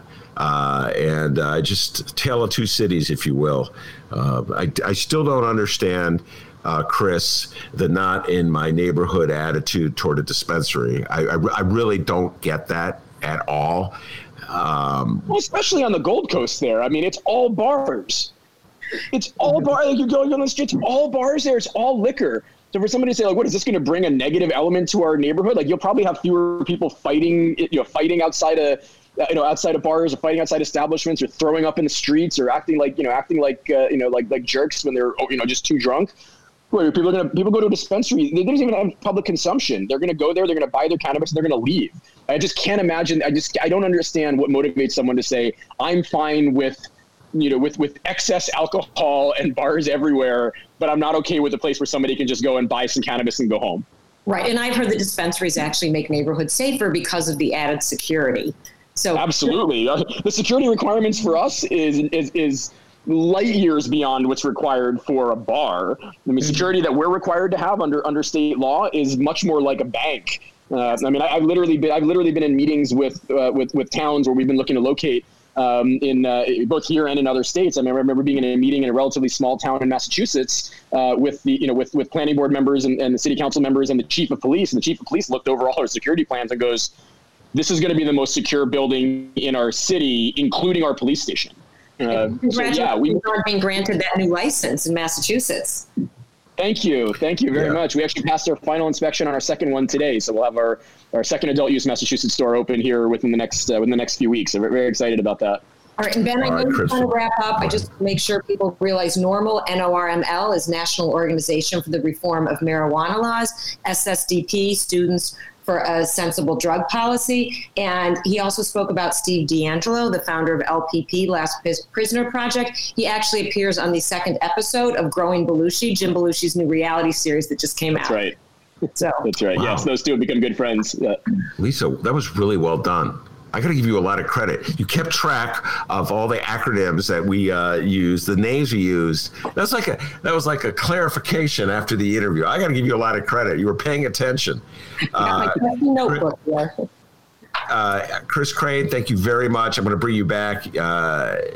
You mix it all up. You can talk politics, which is my show is a political show. So any guy that can talk politics and I was going to say reefer and cannabis is all right by me. We'll bring you back, and I'll just add this: that vote against on the north side or in the Gold Coast, they're against the cannabis dispensary. It's the last vestiges of reefer madness. Some people on the north side saw reefer madness when they were in health class. So, Kris, I want to thank you very much. Lisa, before I let you leave, anything you want to say about my beloved Chicago Reader? Any promotions? Any shout outs you want to give? Anything to help the Reader, the greatest newspaper in the history of the world? We're coming up on our 50th anniversary this fall. The Reader has some great products. We want to thank everyone that's been supporting us through the time of COVID when a lot of the advertisers were unable to continue. ChicagoReader.com/support. You'll see these wonderful books. Lior, the music writer, has a new book he just came out with, his best of. Mike Sula, food critic, best of books. Just check it all out there. ChicagoReader.com/support. All right. Thank you very much, my beloved Reader. I've been working for the Reader, I think, longer than Kris Kane has been in the cannabis business. How about that? I think Kris was just a young man reading comic books when I started working for the Reader. Kris, thank you very much. Appreciate you taking the time to talk to us. Lisa did a great job as always. Thank you very much. All right. All right, D, any updates before we head out that door? Absolutely, I do. I have updates here. I have two updates, both involving the CPS. Let me let go of our guest there. Boy, I tell you, that Kris Kane, very sharp guy. Yeah, sharp guy. We're going to definitely bring him back. Definitely bring Kris Kane back. The guy knows his politics. All right, our first story comes from the Chicago Sun-Times, and it is from one Nadir Issa. The headline reads, CPS board votes to keep police in schools despite student protests. Chicago School Board voted Wednesday to renew its contract with the Chicago Police Department for 1 year despite the demands of black students who said they felt unsafe learning amid police presence. The decision marked the culmination for the foreseeable future of a very tumultuous year of fierce protests that picked up last fall and rose to a weekly occurrence this summer when the Chicago Board of Education elected not to terminate the police contract in a split vote in June. Activist hopes remained alive knowing another vote was coming later in the summer. After Wednesday's vote, the issue is unlikely to come before the board again in the coming months. Ben Jarofsky, your thoughts? Well, obviously, the Chicago Board of Education doesn't listen to me. That's been pretty obvious, Steve, for the last 40 years. My crusade against various boneheaded policies by the Board of Education. I'm going to put aside the issue of whether it's good or bad to have a police officer in the school. I do believe it's a local issue that local schools should determine on their own, working with the students, and the parents, the teachers, and the principal, et cetera, and so forth. And I'm going to talk about the larger policy of school funding. This is the one that really grinds my gears. Grinds my gears, D. Broke Chicago public schools are sending their money to the police department. Miguel Devay, I've known you since you were like a community organizer in Humboldt Park. You know how the game is played. Why are you giving the police department your money? You know that police department can get that money from the Chicago City Council anytime they want, particularly now. Everybody's the law and order era. So you know they're not starving for money. Why are you giving them your money? You need more money for things that matter, like in a classroom. Look, you know what, D? We're not even in a classroom now, so it's kind of like a moot issue, you know? But it's just these budget games that the Board of Education plays year after year. They do the mayor's bidding. Why'd you have to bring this up at the end? I was feeling so good from the Kris Kane interview. Like, oh, what a that's a new guest we have on the show. We can bring him in. I'm back to Chicago Public Schools. We're just going to dangle at the strings of the mayor. The mayor, we're going to go up. We're going to go down. Yeah, if only my update were free ice cream and pizza for everyone in Chicago. Yay! And reefer. In my dreams. Okay. And the other story, I don't know if this is such a moot point, as you said. This also comes from the Chicago Sun-Times. Looks like a team effort here from John Seidel, Lauren Fitzpatrick, and also Nadir Issa. The headline reads, key CPS official charged with lying to the FBI. Uh-oh. Folks, if you could have seen that little uh-oh was pretty funny. Do that again. The story reads, a key Chicago public schools official with close ties to the CEO. What's that CEO's name again, Ben? Janice Jackson? Yeah, that CEO. Has been charged with lying to the FBI about a controversial private custodial contract worth at least $1 billion. Whoa. And this is what federal court records show. Where did this story come out of? This came out of nowhere. This is breaking news. Pedro Soto, until days ago, chief of staff to CPS CEO Janice Jackson, allegedly made a false statement December 17th about whether he had given out, quote, non-public information to an unnamed individual during a bidding process. He allegedly told the FBI, quote, he would want to get information, but I don't think I gave him anything. CPS had been soliciting bids in April 2016 to privatize the management of custodial and engineering services for the entire school district, work the feds estimated was worth at least $1 billion. With Soto on the committee evaluating the proposal, the company the FBI was asking about wasn't named. Yeah, I know. More bad news here, Ben. Well, first of all, Troy LaRaviere, I know he's going to have something to say about this. The privatization of the Chicago public schools, a disgrace, started under Daley. Ron was so excited. Let's give out contracts. They'll support me. We'll kill union jobs. People will work for less money. Janitors will cut pay. Oh, this is why my beloved Democratic Party drives me crazy. They thought it was a good idea to move from giving most of the money to the guys who actually did the work, the janitors, and instead giving it to the heads of the companies that employed the janitors. So the janitors made less money, the bosses, the CEOs made more money, and the taxpayers still got reamed. I'm like, if I want to give my tax dollars to Chicago public schools, I want to see it go to people who live in Chicago and live in communities in Chicago. That just makes sense. Not the leaders of Chicago. Oh, privatization. It works so well. It has never worked well, people. You're paying more money. They privatized the Skyway. Just went to the Skyway. D, don't get me started. Oh, boy. I was on the Skyway, dodging potholes wherever I thought this company was going to fix the Skyway. God, are you suckers and saps, Chicagoans? You fall for these privatization schemes all the time. And Troy, he got fired. He got fired as a principal from a school on the north side of Chicago because he had the courage to speak up about this. They cooked up some cockamamie accusation against him.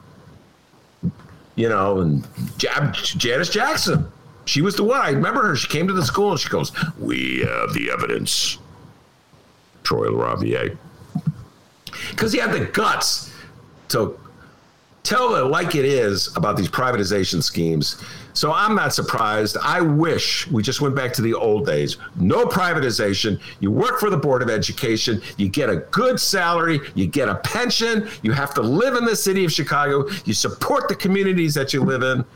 God, we wonder why so many neighborhoods have deteriorated over the last 20 years. Could it have something to do with the policies that our leaders implement that they tell us are so great for us? When they don't do anything, they don't lower our taxes. They don't help people find jobs. They don't feed money into neighborhoods that need the money.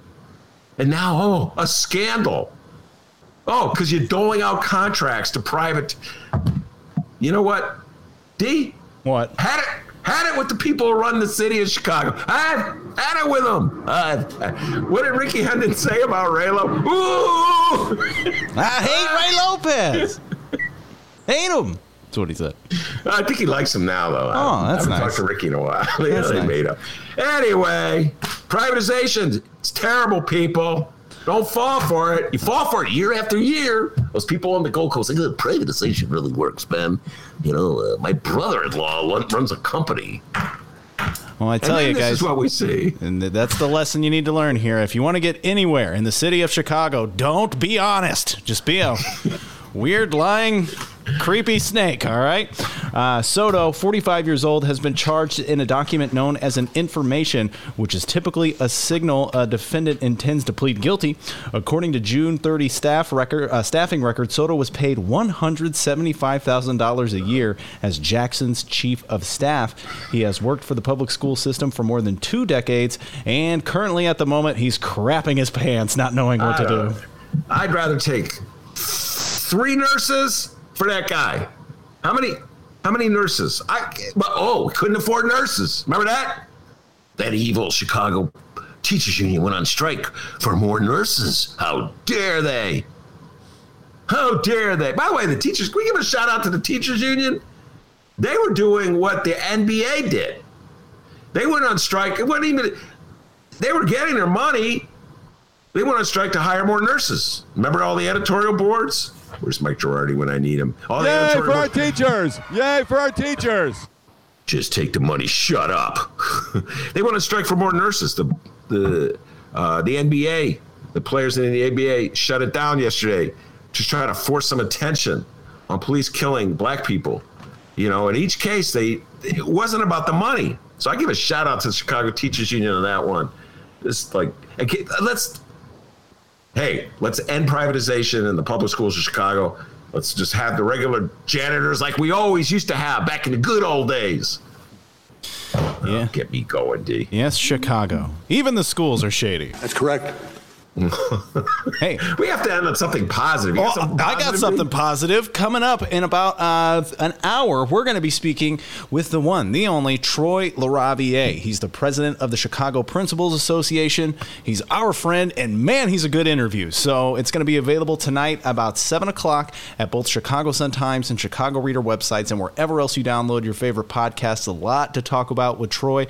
We haven't talked to him in a few months. He had a birthday a few days ago. We'll talk about that maybe as well, but it's Troy LaRaviere tonight on the Ben Joravsky Show, people. It's our part 2. That's good news, right? That is very good news. That's well done, D. I got to give you a lot of credit for finally doing that. And stay away from him, B-E-Z. Stay away. Now, me saying that, right, the phone will ring right now. Oh, yeah, this is WBZ. Dr. D, I'm looking for.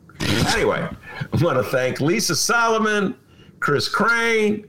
I want to thank the man, the myth, the legend, the pride and joy of Alton, Illinois, without whom this show could not be possible. And as Troy LaRaviere, Kris Kane, Lisa Solomon, and Janice Jackson will all tell you, back home in Alton, they call him White Lightning. Yeah, we haven't used that one in a while. Keep yourself a raise, take it out of petty cash. See you tomorrow, everybody.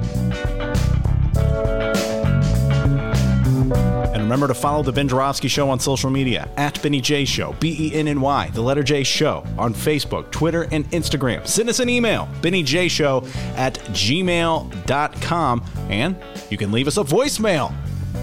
708-658-4788. 708-658-4788. Download tonight's interview with Troy LaRaviere, won't you?